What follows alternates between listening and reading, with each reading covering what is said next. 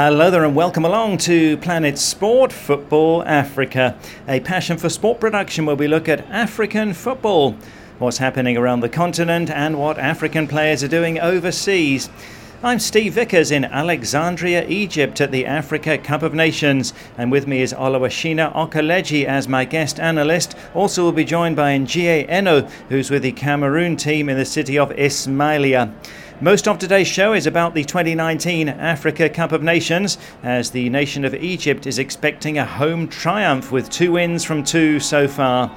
We investigate the player protests over unpaid dues in the Cameroon, Zimbabwe and Nigeria camps, and we highlight how some nations have acquired new players for the Africa Cup of Nations through nationality changes.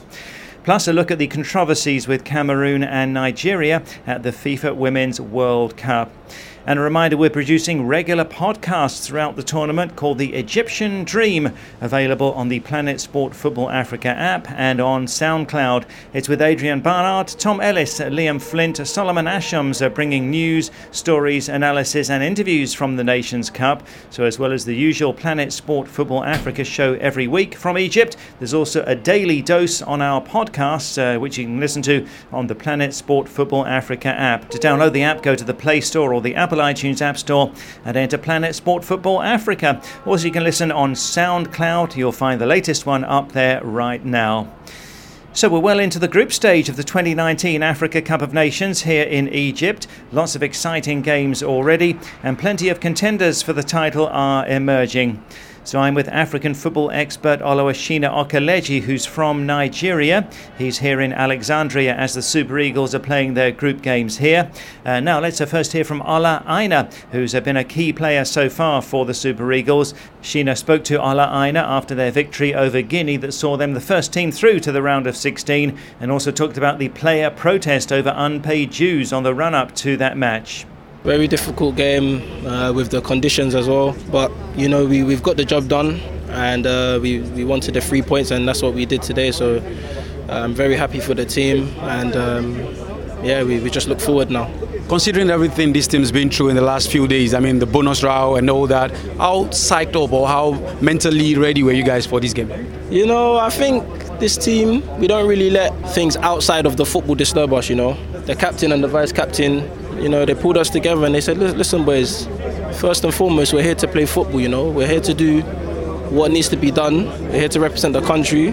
We're here to represent ourselves, you know, our families. And we've got a job here to do first. So that's what they said to us. And the group came together, and that's what we're here to do. We're here to play football and get results.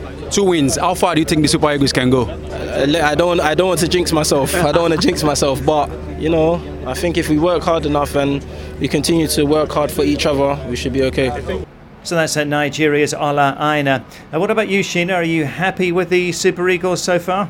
I'm excited about the Super Eagles. I mean, 2 wins out of 2. What more can you ask for? The football hasn't been pretty, but the Super Eagles have actually done a job that they are expected to do. They beat Burundi, they beat Guinea in a very difficult match. Overall play hasn't really been that fantastic, but hey, we're talking about the Super Eagles here. They probably don't fly early, and then you hope that as the tournament goes on, they build on that and then they can fly higher. 2013, when Nigeria last played at the Nations Cup and they won it, I think by the time they'd won their quarter-final game, you'd say these are now potential champions. But can you say that at this stage now? I think it's still early stage. They've got their own problems around the team as well. The football, like I said earlier, I don't think Genetro has actually got his permanent starting 11. I think he's still trying, and it's difficult to be doing, trying players and looking at the position that best suits them. He's been hit by injuries, illness, and all that. So it's been very difficult, to be honest, and say this is the assessment of the Super Eagles. But I do think that as long as you keep progressing in the tournament, you win each matches, I think momentum and confidence builds from that. We've seen teams like Cameroon who have actually done that in 2017. We've seen Nigeria, like you mentioned, in 2013. So I think given time, and then we see what happens after the game against Madagascar, and then we can easily say these Super Eagles are ready or not. Now, whether you speak Arabic or not, you can sense the huge home support for Egypt. Their flags are flying all over the city of Alexandria, all over the country. Big home support for them. Do you see them winning an 8th title? I was there in 2006 when they won. So we see the kind of support that they get on home. So it's difficult to beat Egypt whenever they're playing at home. In Gabon, they reached the finals. I think this time around, they believe they can go all the way and win. Home support is something that really gets you in the groove. And here in Egypt, they don't lack support. Look, they're going to play their games. The whole city is packed in Cairo, in Alexandria, the entire city, and you can see the huge support that what it does for the team. El Mohammadi was talking prior to the start of the tournament, saying they can't go wrong at home. As we asked him if it was negative or it's going to be huge pressure, and he said, what more can you do but perform in front of your home fans? I think Egypt will be the team to beat in this tournament. I think it will be difficult for any team to stop them, and I think they still have so much more to give. Yeah, they're going to be a huge factor here. Now, Shin, away from the games themselves, one thing that struck me here is that getting players to sign up for your nation is becoming a really big factor at the Nations Cup. What I mean is persuading players to commit to your nation. So Burundi have Stokes Saido Berahino, who committed last year. He played for England up to under 21 level. Zimbabwe have Tendai Darikwa of Nottingham Forest, Alec Mudimu, who's playing in Wales. They've got Zimbabwean roots, but grew up in the UK.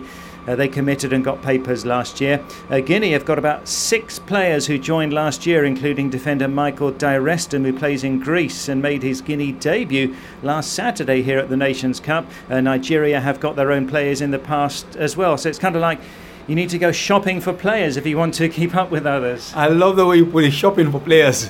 I mean, look, first and foremost, every African country wants to develop its football. They are not looking far away from home, but when you've got players who are eligible to play for you, they've got the best technique, tactics, as well as the upbringing that they in Africa cannot really give to these players. They believe they can come and complement them. We've benefited from having Victor Moses. Ghana's got Kevin Prince Boateng at some point. You look across Africa, Algeria, big benefactors of this, multiple dual citizenship. Morocco has actually done that as well. I think for African football, it's all about bringing in players who are eligible for you. They bring the best out of even the local players. I think it becomes a huge problem when local stars or players who have actually come from the homegrown talents are being given second what was it called? They are not given treatment, the same equal treatment. I think that really creates a big problem for African countries to continue to do it. You can tap into players who are eligible to play for you, born in Europe, born in America, it doesn't matter. I think they bring a lot to it, and I think it has actually helped Africa in my own way. If you can call it shopping for or whatever, but you shop for what works for you. You don't go into a shop looking for a shirt that's bigger than you. You actually get your size, and you get the trousers that actually suits you or the shoes that suits you. Going shopping for these players, you need the right one. Nigeria's got Victor Moses. Alex Iwobi is performing now. William Truss Ekong and Neon Balogun, they call them the white wall in local parlance because, I mean, they're Europeans, not in a negative tone. The players understand this. We've built that, and I think if you continue to give chance to more players born abroad, I think it will only go to help Africa get better. It's kind of like a transfer market for international players, isn't it? Well, you can call it like that. I mean, England chasing players from Ireland. They're chasing players from Wales as well. I think it's just the way life is gone now. Generation now, things have changed. And for Africa, I think it's positive. It benefits them positively. And Africa needs more support, not because it's just like a stereotypical Africa statement. It's because you need the best talent to actually perform and stay at par with other European countries. It's a big factor, isn't it? Okay, let's go to Ismailia now, and Njie Eno is with the Cameroon team there. Now Zimbabwe threatened to boycott their opening game against Egypt over money that was due to the players. They refused to train on the eve of the match. Actually, the FA had paid, but it hadn't reflected in their accounts. Then they made the same threats again ahead of their match against Uganda, demanding their appearance fees in full. The FA had run out of money by then, but the government's fundraising committee for the Warriors was able to assist. Nigeria also protested over unpaid dues ahead of their second game here. Now, in the case of Cameroon, the issues were similar. They refused to travel and their trip was delayed, but they eventually decided to go and to represent the country anyway. What were the issues there, Njie? Hello, Steve. It's cardinal to mention that bonus rows are a sort of tradition with Cameroon's football selections. And in Cameroon, fans joke by saying that if there is no bonus saga, then something is wrong. You see, the players cited a number of reasons for staging a sit-in boycott. They disclosed that there are outstanding bonuses dating as far back as 2 years ago when they won their 5th continental title. In 2017, cognizant of the economic tribulations in Cameroon, the Indomitable Lions decided to take a 25% cut on their bonuses with the hopes of playing the Nations Cup at home, something which sadly hasn't come to fruition yet. Also, Steve, there is a lackluster management around the 5-time African champions that's seen players like Liverpool centre-back Joel Matip or Torino defender Nicolas Nkulu turn their backs on Cameroon's flagship selection. I've had a word with some of the players who told me that their actions are geared towards sparking a change that will ensure that the future generations do not go through the same absurd conditions they are having to deal with at the moment. Right, well, and now when the tournament is finished, how likely is it that the Indomitable Lions will actually get their money? Obviously, Steve, the players flew out to Egypt without concluding negotiations with sports stakeholders, and no matter the outcome for the Indomitable Lions at the Egypt showdown, talks of participation bonuses will definitely resurface later. It looks to me that these players are fed up with the current situation around the team, and there's a feeling that were it not for the involvement of top officials from Cameroon's presidency, Choupo-Moting and mates were willing to go the extra mile and boycott the Maiden 24 Nations continental event. In fact, the situation at the moment is very tense to a point where players shunned a meeting with Cameroon's sports minister just before their 2-0 win against Guinea-Bissau. They flew into Egypt with the determination to prove naysayers wrong, and they really want to put up a great performance before asking for their money. I've had a word with the president of Cameroon's Football Federation, Seydou Mbombonjoya, who told me that all that is due the players will be paid to them at the end of the tournament. Right, well, thanks, and GA, stay with us. Planet Sport Football Africa coming to you from Alexandria in Egypt, and I'm with Oluwashina Okeleji, African football expert. While we're on the subject of protests, Nigeria's Super Falcons had another sit-in protest after they were knocked out of the FIFA Women's World Cup in France. It was over unpaid bonuses and allowances, some owed as far back as 2016. The Nigeria Football Federation promised to pay them. The team agreed to leave the hotel, but in 2016, the Super Falcons spent a week at their hotel in Abuja after the Africa Women's Cup of Nations, refusing to leave until they were paid. So we're seeing these things happening again and again in men's football and in women's football, Shina. Yeah, I think it's just a sad commentary for African football. It summarizes how football on the continent it's viewed. Like, foreign media are always looking out for Nigeria and bonus routes because it's become part of us. Ghana, Cameroon, now you've mentioned Zimbabwe. You come into a major tournament. I think it's a matter of lack of communication and lack of trust. On the part of the players, they don't trust the officials. They believe that when they play, and anything can happen at that point, and then the money would disappear because unfortunately for Nigeria, they've not had the budget as well as the fund approved by the government in the last 1 year. So it's been a tough one for the Nigerian Football Federation. You had the under-20s protest in Poland, you had the women's protest in France, and now you have the Super Eagles protest in Egypt. It's embarrassing for African football. It's embarrassing for Nigerian football. It's become a part and parcel of our football, and it's sad. I think what's important is officials need to iron out these things before these players set out. First, manage the communication properly. Give the players what they are due. I know it's easy for fans listening to say, oh, come on, they're paid millions. They're paid so much money. Why would they need this? There should be pride at stake. There should be, patriotism and all that. A footballer's career is so short. The money you hear and you see is different from the money that will stay with you after football. Some of these guys don't manage their money properly. Some of them believe that when you get injured whilst playing for your country, it could be the end of your life or your career because officials will abandon you. So at every opportunity they get, they want to get the last penny off the officials. If the officials are trusted, I think the players will believe them when they say, we don't have money, but we promise you we're going to give you money. I think it's just Africa working on the communication aspect as well as when you promise people, please deliver what you promise them. And I don't think we'll have all this mess and problems surrounding our tournaments. Yeah, sure. Well, thanks, Sheena. And a bit more on the Women's World Cup later on, as a CAF official called the Cameroon women's team something of an embarrassment in the way that they played against England. This is Planet Sport Football Africa, brought to you by Passion for Sport. I'm Steve Vickers in Alexandria, Egypt, with Oluwashina Okeleji at the Africa Cup of Nations. More from Sheena shortly, but I've been having a look around Alexandria.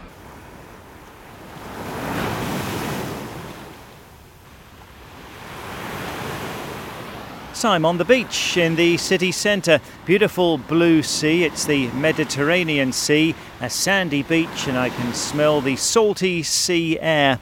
And behind me, a great view of the city, which is densely populated with tall tower blocks packed together, plus hotels and cafes. And the cafes are busy up to the early hours of the morning.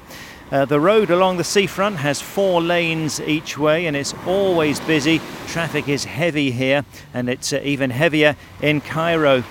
So Alexandria was named after Alexander the Great. He was a king of the ancient Greek kingdom of Macedon, born in 356 BC.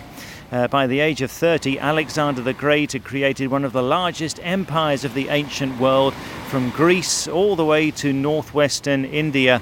He died at the age of 32. Alexandria was famous for the towering Pharos lighthouse. It was one of the 7 wonders of the ancient world at the harbour here, and its library was one of the greatest in the ancient world. The famous Queen Cleopatra ruled here from 51 BC to 30 BC. The city has a population of 5 million people now, and there's lots to see. More on next week's show. But now let's go to social media. We've been asking for your thoughts on the Nations Cup here in Egypt as the tournament progresses.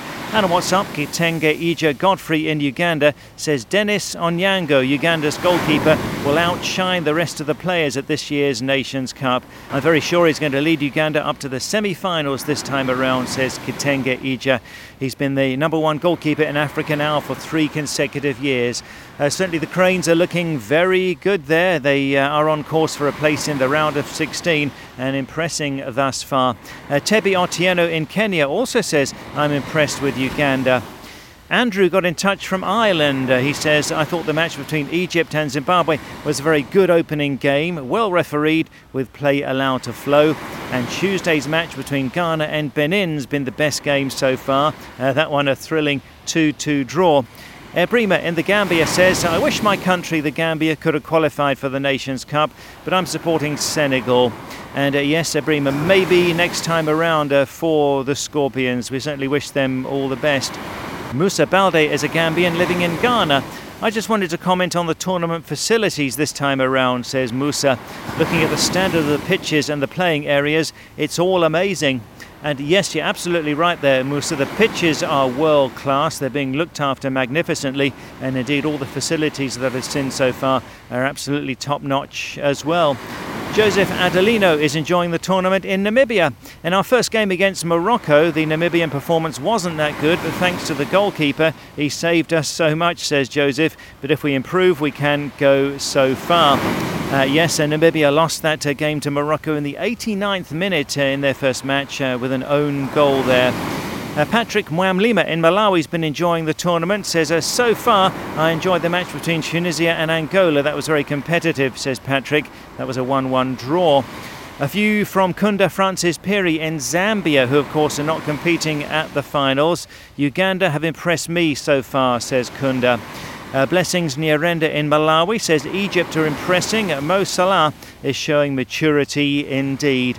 Thanks for those comments. Do keep them coming throughout the Nations Cup on Facebook, on our page Planet Sport Football Africa, and on WhatsApp on +44 7955 232 780. That's +44 7955 232 780. A reminder about our podcast. The Egyptian Dream podcast is almost daily throughout the Nations Cup. You can listen via the Planet Sport Football Africa app or on SoundCloud. Adrian Barnard, Tom Ellis, Liam Flint, Ida Waringer, Solomon Ashoms and myself are the team with news, stories, analysis and interviews pretty much every day throughout the Nations Cup. That's the Egyptian Dream podcast. You can listen on SoundCloud or on the Planet Sport Football Africa app.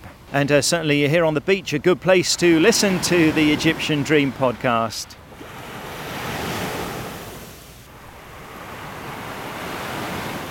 So I was down at the beach there here in Alexandria at the Africa Cup of Nations. Sheena Okeleji with me as our guest pundit. And Sheena, we had a question asking, what are the leading academies in Africa right now? What are your views there? Well, basically, you can look further than West Africa. They've provided us with some fantastic academies. You look at Generation Foot Academy in Senegal. They've got the Ambas. The Ambas also provided us with a lot of players. But Generation Foot actually have a partnership with French club Metz, and it's been like the main channel for that team in France. They've actually brought in players the same way you've got the Ambas with the likes of former France player Patrick Vieira, who's actually supported them as well. So it's been good for African football when you look at the way Generation Foot as well as the Ambas have done it.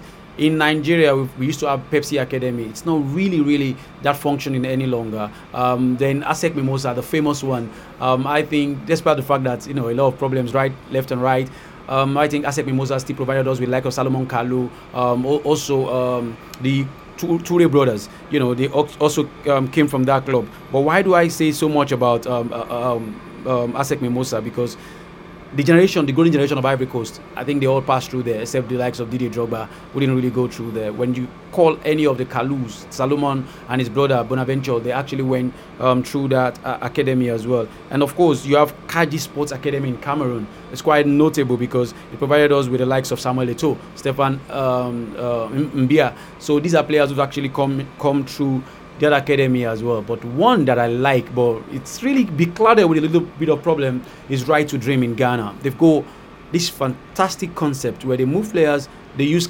Scandinavia as the point where they move players to from West Africa. They go from West Africa to get players to Sweden, Norway. Abdulmajid Waris came in from Right to Dream. You've got fantastic players who've come through from Right to Dream. They go to Sweden or the Scandinavia. Before you know it, 2-3 seasons, boom, they blow up and they become fantastic players. I think these 5 academies, in my opinion, stand out for me as the best so far in Africa.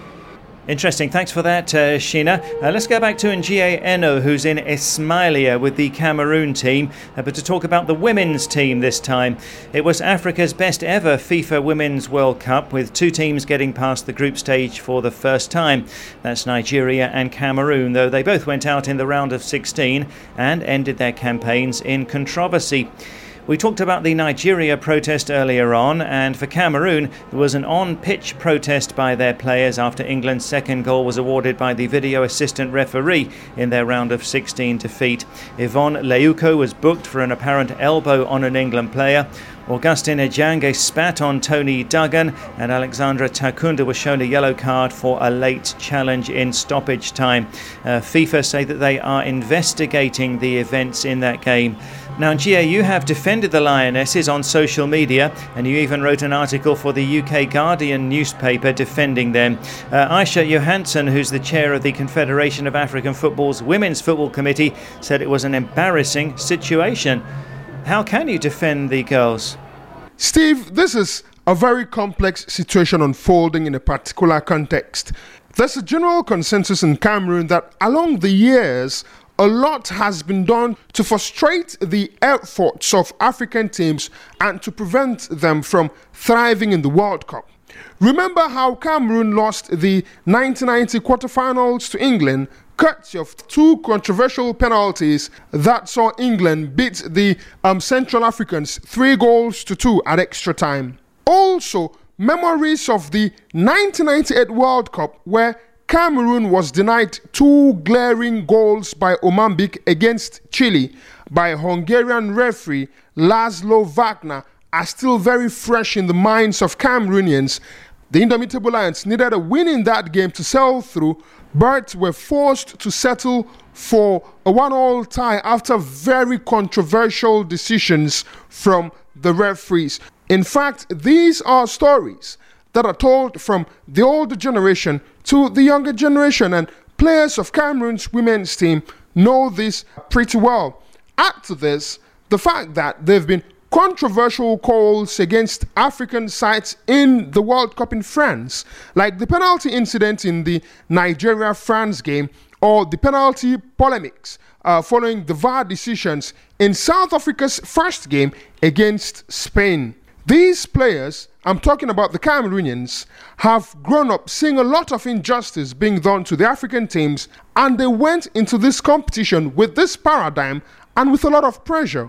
Football is the king sport in Cameroon, but there's no doubt women's football is in a shambles. Games are played at odd hours, Steve, on rocky pitches, and the funding set aside for the discipline isn't anywhere near sufficient. The Lionesses were hoping to sail through to the quarterfinals and change the perception associated to women's football that it's a discipline for dropouts and delinquents. I think the pressure and emotions took over proper reasoning. Still, make no mistake, I do not condone the atrocious spitting or tackles, but I think it's crucial to understand the context. I also feel that Isha Johansson, the chair of the Women's Football Committee at CAF, should have done more in securing subventions for Africa's 3 teams at the World Cup, as it was the case for the men's sides in Russia 2018. Most likely, this would have permitted South Africa, Nigeria and Cameroon to better prepare for the planetary football bonanza. However, I hope that Cameroonian sports officials can invest more in the sport and encourage more women in football, not just on the turf, Steve, but also in top managerial positions. Well, thanks, Njie. And just before we go, Sheena, away from those controversies, were you encouraged by the performances on the pitch with 2 African teams getting out of the group stage for the first time ever at the Women's World Cup? I was quite impressed with Cameroon, the indomitable Lionesses. I mean, they did show dedication, passion. Tactical was better than that of Nigeria. They did play very well. 2 World Cups, 2 rounds of 16. It's unfortunate how it all ended for them. I mean, the reactions of the players, I can understand the frustration and everything. I think Africa needs to do more. We need to do more in terms of football and, of course, our women's football especially. We need to have a properly run professional women's leagues. And then maybe CAF Women's Champions League. I think it will help and build competition for our teams. For Nigeria, a huge disappointment, even though they may have reached the last round of 16. Why do I say that? I think for the first time, these girls, they got everything they wanted in terms of preparation. It may not have come so quick and fast, but they did enjoy. The last team that enjoyed that in Nigeria was the 2003 squad that went to the World Cup. The 1999 squad that reached the quarterfinals didn't even get this much of preparations. So I think not because the players didn't play very well. I think the manager could have done well. I don't think he knew exactly what he wanted. I think tactically and technically Nigeria were poor. And they were appalling at some point. I didn't know I was watching Nigeria. Against Norway, I was there live. I saw it. I was really, really surprised about the way they played. I think they were lucky against Korea. And then against France, obviously, they did lift up their games and they did well. Germany, I mean, they are like 3 steps above the Super Falcons. But I think it's enough to dominate Africa. You need to step up your game if you really, really want to call for the cause of African football to be looked into by FIFA. For you to get support, you need to show that you do deserve to be amongst the best in the world. Yeah, so still a lot of work to be done in African women's football. Like that suggestion there, Sheena, of an African Women's Champions League. Wonder if we'd ever have that one day. Well, that's it for the show. From me, Steve Vickers, and Oluwashina Okeleji in Alexandria, from Njie Eno, who's in Ismailia here in Egypt as well. The show is back again next week, but a reminder about our podcast. The Egyptian Dream podcast is coming to you almost every day on the Planet Sport Football Africa app and also on SoundCloud. Tom Ellis and Liam Flint bringing us the latest news here in Egypt. Also Ida Waringa and Solomon Ashams are our analysts for the show. So as well as the usual Planet Sport Football Africa programme every week from Egypt, there's a daily update with our podcast. To download the app so you can listen to the podcast, go to the Play Store or the Apple iTunes App Store and enter Planet Sport Football Africa. You can also listen on SoundCloud. From me, Steve Vickers, and Oluwashina Okeleji and Njie Eno, all in Egypt. That's it for the show for this week. And Planet Sport Football Africa is a passion for sport production.